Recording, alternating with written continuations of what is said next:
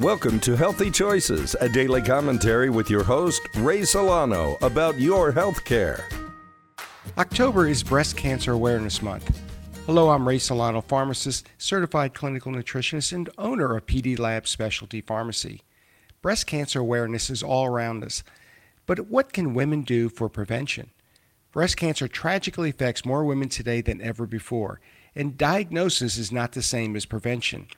There are several things within everyone's daily lifestyle that can reduce your risk factors. Number 1, exercise. It gets rid of bad estrogens. Number 2, remove plastics from your daily life. These are called xenoestrogens, and the body recognizes them as estrogens.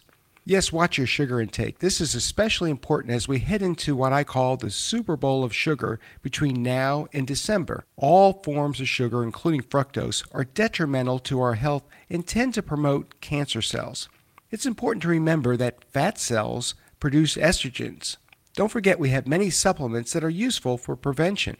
Recent research has shown that vitamin D levels below 40 nanograms per ml can increase your risk of cancer, including breast cancer. If we remember one thing today, know your vitamin D levels. Maybe we should give out vitamin D3 capsules instead of pink ribbons. It would be more helpful, I believe. Call us today at 888-909-0110 for these and other common sense solutions for breast cancer prevention. Give us a call today at 888-909-0110 and ask for our buy one, get one free special of vitamin D3. This way you can share with a loved one. Sign up for my podcast, Healthy Choices XM, listed on Apple Podcasts or our website, pdlabsrx.com. Remember, you have a choice in healthcare.